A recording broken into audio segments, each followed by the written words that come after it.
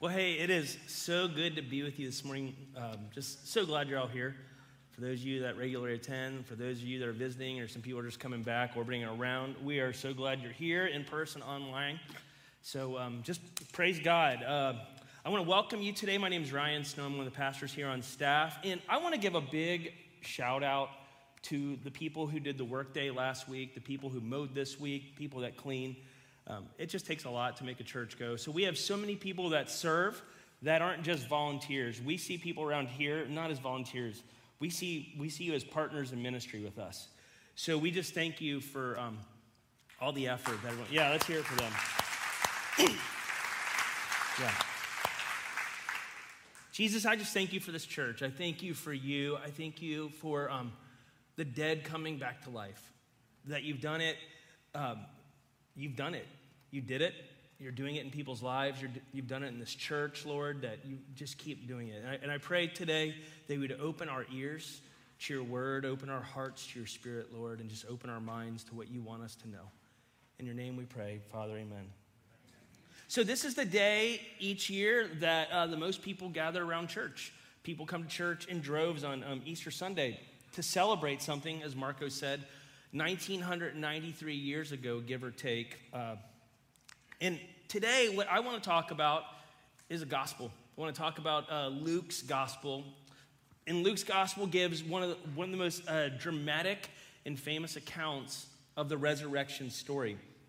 Part of what makes it such an enjoyable read, Luke's telling of the story, is Luke, like a lot of times, we don't know as much about the perspective of what was going on as the people in the story actually did.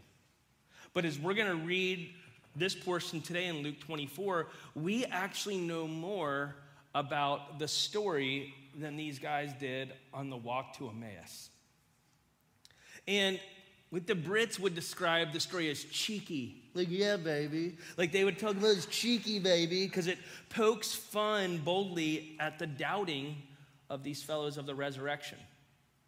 Everyone in this story plays a part, and with everyone, there's some excitement, some dismay, unbelief about it. And it's a reversal of such emotion that really shows us, almost 2,000 years later, just the magnitude of this story. And hopefully you're as impacted as much today at the retelling of this as these fellows were on this road all those years ago. So the meeting is the walk to Emmaus. So we're just going to jump straight into the text. That day, two of Jesus' followers were walking to the village of Emmaus, 7 miles. This is about a 2 to 3 hour walk, give or take. It's about 7 miles would take you 2 to 3 hours, depending on the pace, the slope, and all that stuff. It was a 2-hour walk from the holy city, Jerusalem. As they walked along, they were talking about everything that had happened. As they talked and discussed these things, Jesus himself came and began walking with them. But God kept them from recognizing him. He asked them, "What are you discussing so intently as you walked along?" They stopped short. Sadness was written across their faces. One of them, Cleopas, said, "Does anyone ever wish that their name was Cleopas?" Said, "You must be the only person in all of Jerusalem who hasn't heard about all the things that have happened there the last few days." So these guys were in there in the city celebrating the Passover, and they were expecting this great Messiah on this Passover, what was to be the final Passover of sacrifice. They were expecting a different outcome. And I think these guys asking, are you the only one that hasn't heard? This would be kind of tantamount to Pearl Harbor back in December of 1941, or the weeks after 9/11 in 2001. If someone's walking around all high, giving fives, I'd be like, "What's everyone so sad about?" Be like, "Bro, didn't you know they bombed one of our states? Or didn't you know they flew into a building? The mass carnage, like, are you just oblivious? Were you just born?" That's what these guys, this incredulous response to, are you the only one who doesn't know. They're like, bro, how could you not know these things? In this story, we see what almost, from our vantage point, looks to be like Jesus messing around with these fellas. It's worth noting that Jesus didn't reveal himself to any of his main 11 disciples that were left. We see Jesus revealed himself to women, which I think is amazing because they were the first ones that saw him, and actually, like in their society, like a woman couldn't even testify on her own behalf without her husband. So Jesus was changing everything. Jesus was showing himself to people who weren't of the in crowd or weren't even of his inner crowd. These guys, like this dude Cleopas, who's also named Alphaeus, was thought to be his uncle, his adopted father Joseph's brother. So Jesus is going in the margins and the fringes and revealing himself to the least expected of customers. And we see in Mark 16 that Jesus appears in some other form to these people. Like Jesus at this point in time is fully God. Jesus at this point in time, now we say he was fully God, fully man up until like the point of the cross. At this point in time, he's fully God. Like Jesus is starting to do things that we'll see something else in the story. Like Jesus just starts doing things that normal people can't do. He was doing some of those before, but now it becomes par for the course in the last couple chapters of the Gospels. It says that these things happened to Jesus, the man from Nazareth, they said. He was a prophet who did powerful miracles. He was a mighty teacher, mighty in the eyes of God and all the people. But our leading priests and other religious leaders handed him over to be condemned to death, and they crucified him. They said, we had hoped he was the Messiah to rescue Israel. This all happened 3 days ago. Few observations here. One is these guys are giving vent to their grief. Maybe you're in a place today and you're grieving, maybe some loss, some pain, some terrible dejection, some ruin of reputation, some loss of something. I think it's important that we grieve together. These guys didn't just hold it in. They didn't just fake it till they made it. And a lot of us suffer alone way too much when God, I think, wants to visit us in our grief. And a lot of times he does that by the people he puts around us. I think joint mourners can be mutual comforters. And so these guys are deeply saddened. I mean, this was bigger than like I remember the sadness I felt on February 13th, 2022. What happened that day? That was so sad in this city. Bengals lost the Super Bowl.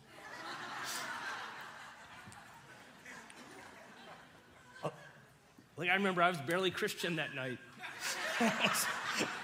There was a couch up there, and I set my foot on. I was going to kick the couch over in church. I know I was going to have righteous anger, like Jesus with the money changers, but it was all because of the bad call on Logan Wilson.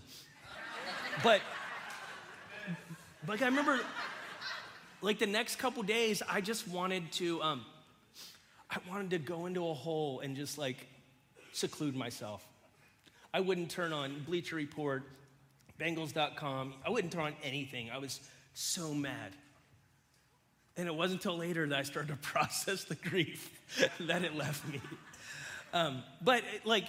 Because it's just like celebrating together, it's important to also grieve together.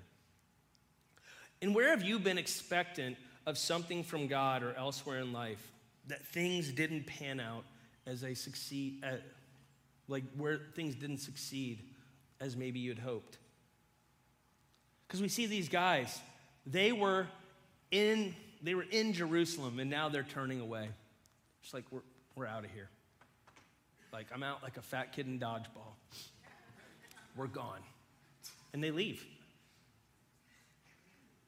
And we'll see more of this later because there's a reversal in this story. Things didn't pan out, and they said, now the third day. Where does God feel late in your life? Because by the third day, a body starts to stink and rot and decay. Where does God feel late in your life? And I'll tell you, God in your life is rarely early, never late, but he's always on time.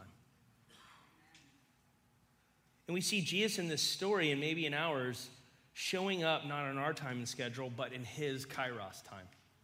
See, we live in this chronos, this chronological line. And a lot of times we think by, April 9th, this will happen. Or by July 4th, this will happen. And we live in such a line. And kairos time in the Bible is God's time. And God's time is not our time. God's way is not our way. Then some of the women from his group of followers were at the tomb early in the morning, and they came back with an amazing report. They said his body was missing, and that they had seen angels who told them Jesus is alive. Some of our men ran out to see, and sure enough, his body was gone, just as the women had said.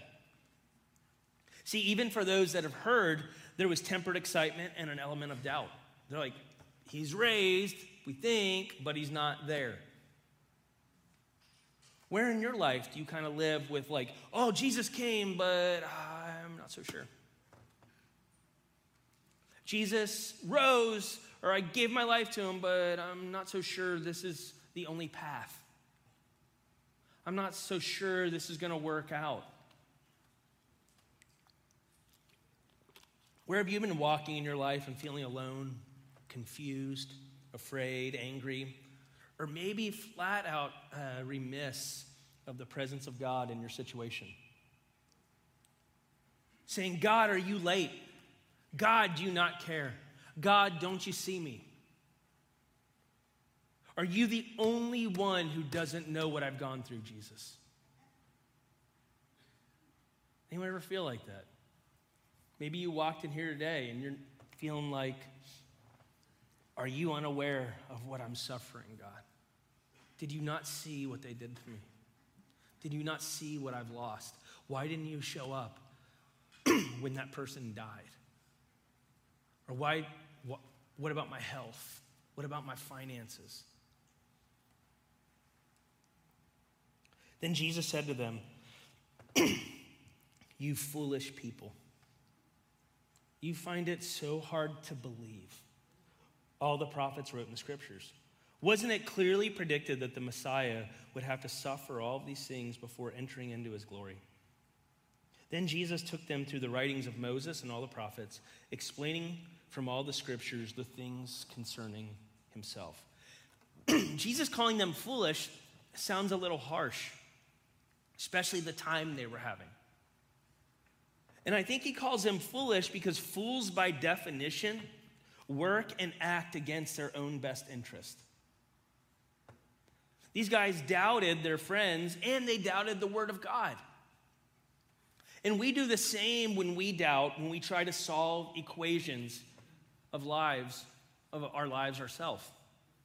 See, what we see here is Jesus is the best expositor of Scripture.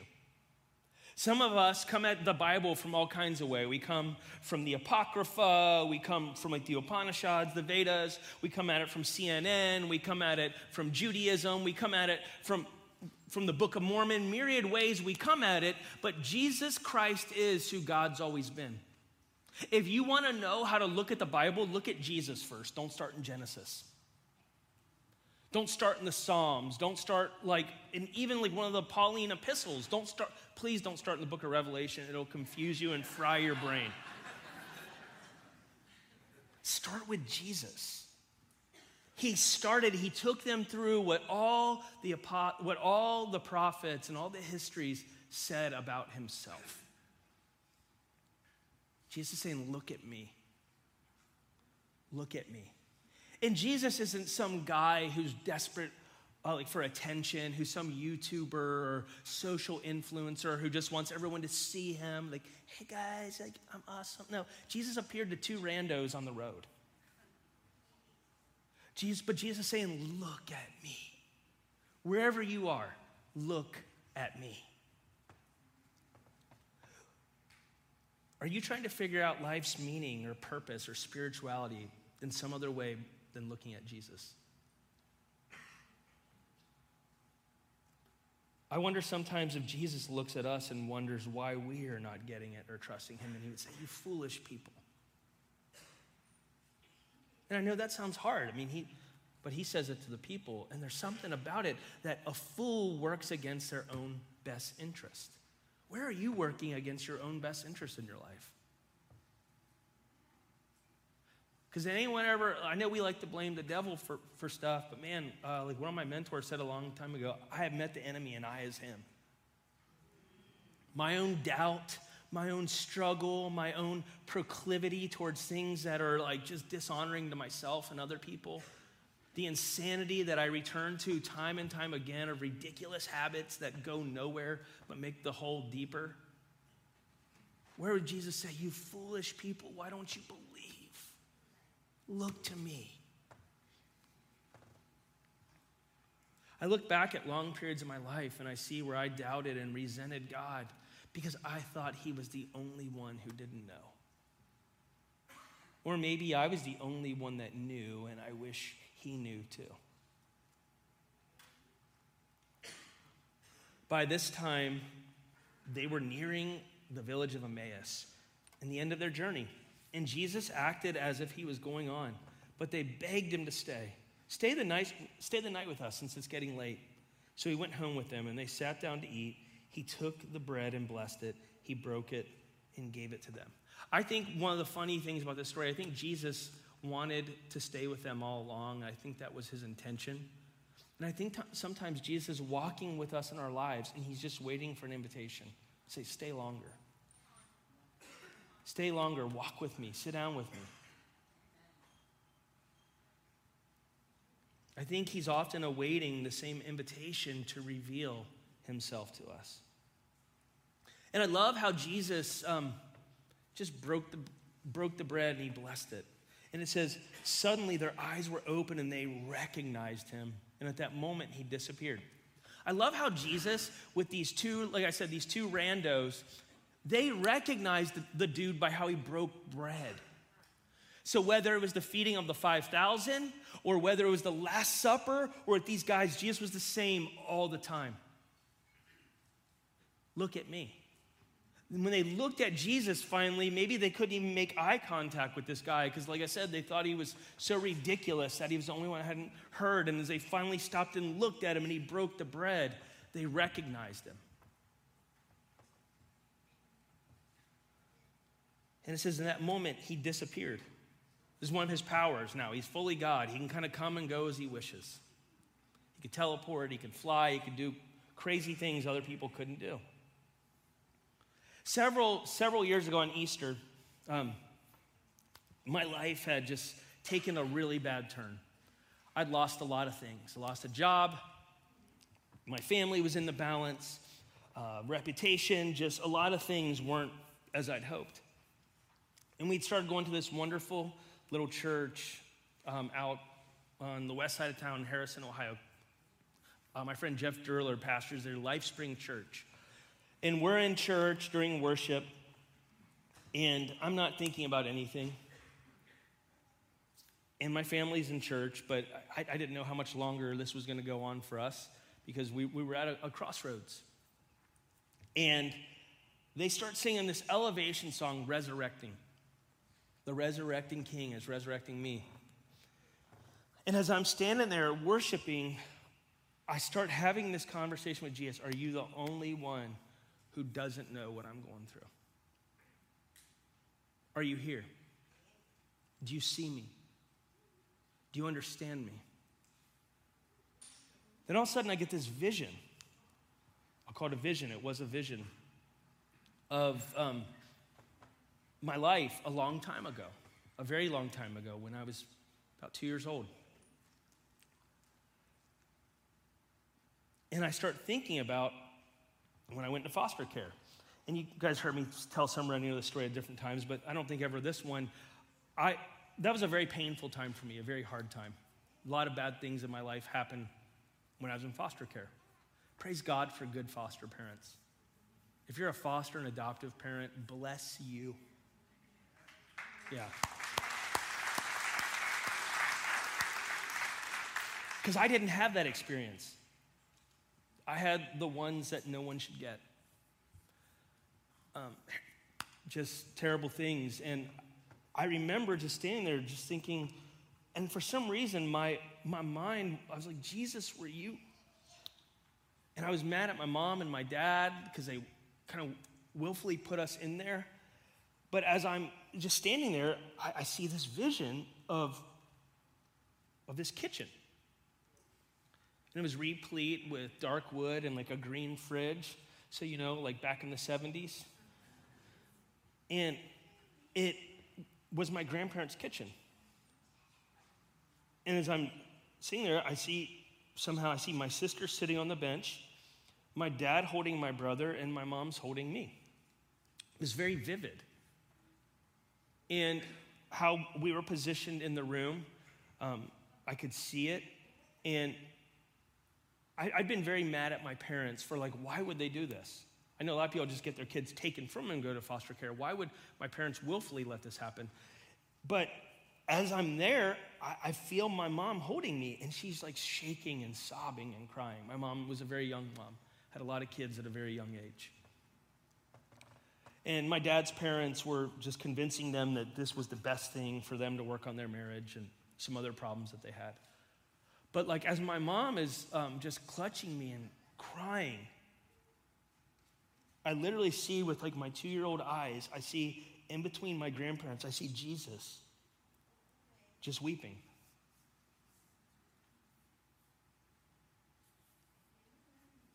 And at that point in time, something in me changed. He wasn't the only one who didn't see me. He's like, in fact, I was there before you even knew me.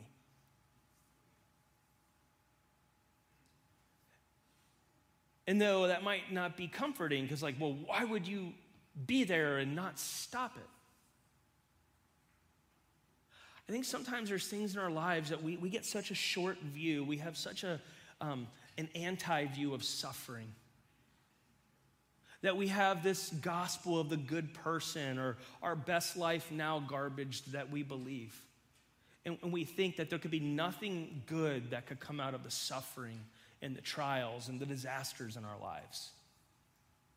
And I had this short-sighted, myopic view of my life that somehow God was missing, and that was just all for naught, and I was just subjected to needless torture. I felt great loss and all alone, and I never could really share that with anyone in my life. And I was at a tipping point because I'd hoped I would have this cherry valance of my own, and now it was all kind of ebbing away. And the narrative felt similar to my Jewish brothers on the road. It felt close, but no cigar.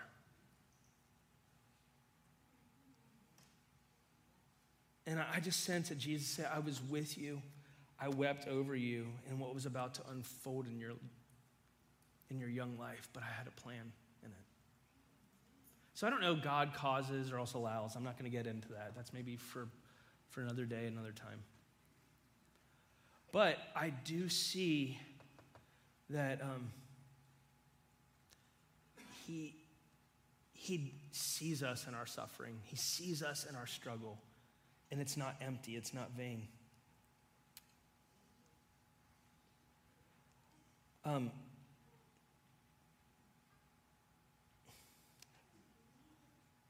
An author I've really come to love, Nick Ripken, says this in his book, The Insanity of God. He said, if we spend so much of our lives avoiding crucifixion, then we may completely miss out on the resurrection life and power of Jesus. I think a lot of us spend so much time avoiding the crucifixion or trying to diagnose the crucifixion or avoid pain in our life that we miss out on the beauty that comes from suffering with God. Because it says if we die with him, we will live with him.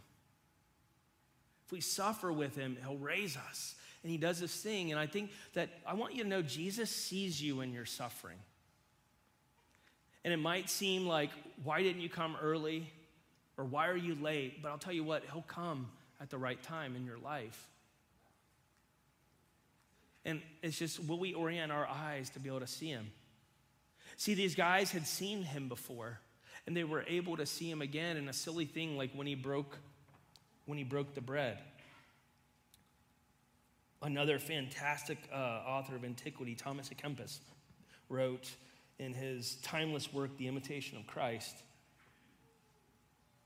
Read that book. Listen to that book. If we seek Jesus in all things, we will surely find him. When Jesus says a single word, it brings peace within. Happy is the hour when Jesus calls one from tears to the joy of the Spirit. A lot of times we'll never know anything of joy if we don't know anything of sorrow. And I think that it's really important to see if we are willing, if we're open, and if we're available, Jesus will reveal himself to us. As we talked about that time, that chronos time, Jesus in the kairos time, in the right time, wants to show us things that would otherwise blow by us if we wouldn't stop and listen. Anyone take physics in high school or college? When I was in 11th grade, I took physics class. Physics class, Marymount High School, Mrs. Perazzi would used to show us, and I used to love it on Fridays, the videos of this guy, Julius Sumner Miller. Anyone knows Julius Sumner Miller? This crazy guy, and he would always end, he goes, Julius Sumner Miller is my name, and physics is my business. And he would do some crazy thing, like put water in a bucket and spin it around, no water would come out, showing you some centrifugal force and these kind of things, and just kind of this crazy wild guy. But it brought physics to life for me. I hated the class. I love those videos. And I think what Jesus would say is, Jesus Christ is my name and Kairos is my business. At the right time, not always on Friday, but he'll say to us, like, this is my business. Let me have your life. Let me have this mess. Let me have that pain. Let me have that thing that's too heavy, that thing that's too confusing, this thing that is too inoculating, disturbing, whatever. He says, let me have it and watch what I do. Because I believe Jesus is in the business of that he doesn't want us to miss out on the change that he brought, the change potential, I think awaits some of us if we'll turn to him in our suffering or not just wait for him to show back up before we tune in again. We may need to see blessing differently. And I'm able to look at that time in my life and some of the hardship in my life and the pain of my life, and I'm able to see that he was working something in me behind the scenes that wasn't usual. That he has this unbelievable way of picking the ones no one else wants. Or picking the garbage people set out that's unreclaimed, unsalvageable, and he does something with it. Now, I'm not saying my life is the greatest portrait, but I'm saying, like, if Jesus can resurrect my life, he can resurrect yours. And I love what the disciples said in verse 32. Didn't our hearts burn within us as he talked with us on the road and explained the scriptures? And I think looking back at the lonely roads of our life, if we'll let him and we'll trust him and we'll lean in, we could see that there was something in our heart, that maybe there was a little ember that flickered, that could rejuvenate something again and change a heart of stone, a cold heart, to a heart of flesh, to one that burns, to one that feels, to one that understands. That Ezekiel 37, like, I'll give you a new heart. I'll give you a new perspective. I'll give you new eyes. I'll give you new ears. I'll give you new mind. I'll make sense of this. If you not only just keep walking with me, but if you invite me in. Invite me to hang out for dinner, to stay the night with you. Invite me to your morning. Invite me into your mess. Where's God burning in your heart today? Where's something maybe I've said or a song that was sang or whatever? Where's your heart burning today? These guys shared what was going on, and they didn't know it was Jesus. And then at the right time, he shows up, and then poof, he's gone again. Was it a cruel joke? No, it was the exact medicine they needed. Don't demand God shows up on your time or the way he showed up for someone else. Because these other disciples who were closer to him didn't get this same experience on the road. They didn't. But Jesus met these guys the right way at the right time. And I think if we are willing, open, and available, Jesus will reveal himself to us in amazing times and places. Because Kairos is his business. Intersecting our time with his time is, that's what he does. And my friend Clyde Eisler, who goes here, said the other day on prayer, and Clyde's had open heart surgery yesterday. So if you think about on Friday, pray for Clyde. Clyde says, so many times I don't expect a visit, so I am not ready to observe him when he comes. These guys weren't ready for the visit. Are you ready for the visit? Because I believe Jesus wants to visit you. I believe Jesus loves you. And it says, within the hour, they were on their way back to Jerusalem. They were getting the heck out of Dodge. And they're turning back now. And they had to go share it. As Jesus meets you today, go share it. If Jesus met you today, come share it with us and we'll pray for you. Don't do this alone. You're not alone.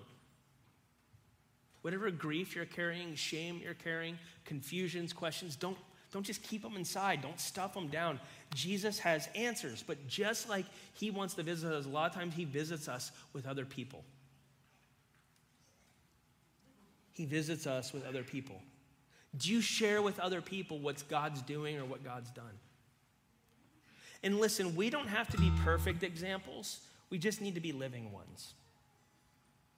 That we're Jesus, we're walking down the road in defeat, turning away, that he intersects our story, and then we turn back and go face it.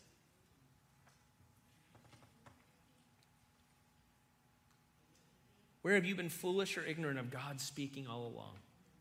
Because that day for me on Easter all those years ago, I became very ignorant, and I felt like, you foolish of heart. I was with you all along, Ryan. I was with you long ago. I was with your parents long ago. I was with everyone alive long ago. Before you were born, I knew you. Jesus reveals himself in our sorrows. He can also reveal himself to us in our joys. So you were given this little thing, this little vial with a match in it. And it says, didn't our hearts burn within us as he talked with us? Take this as a reminder today. And maybe you're like, my heart doesn't burn anywhere. Maybe it's time for the question, oh foolish of heart, oh weak of heart, oh faint of heart, oh unbelieving. What will it take for you to believe?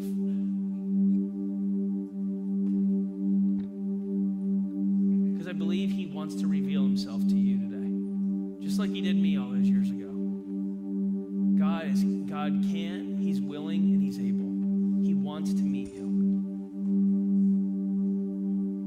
So if you want prayer today, maybe you don't know Jesus, or maybe you want to come back to Jesus, or maybe life's just really hard. Maybe you're sick. I don't know, like specifically, I was praying this morning, is there a woman in here who's having a hard time getting pregnant or staying pregnant? I'd love to pray for you today. Or I also got a sense, is there someone who's in a deal that looks like it's about to go belly up and you're worried about what that would do to your future? I want to pray for you today. Or if you need anything, we want to pray for you. Would you just come, Holy Spirit? Would you meet us?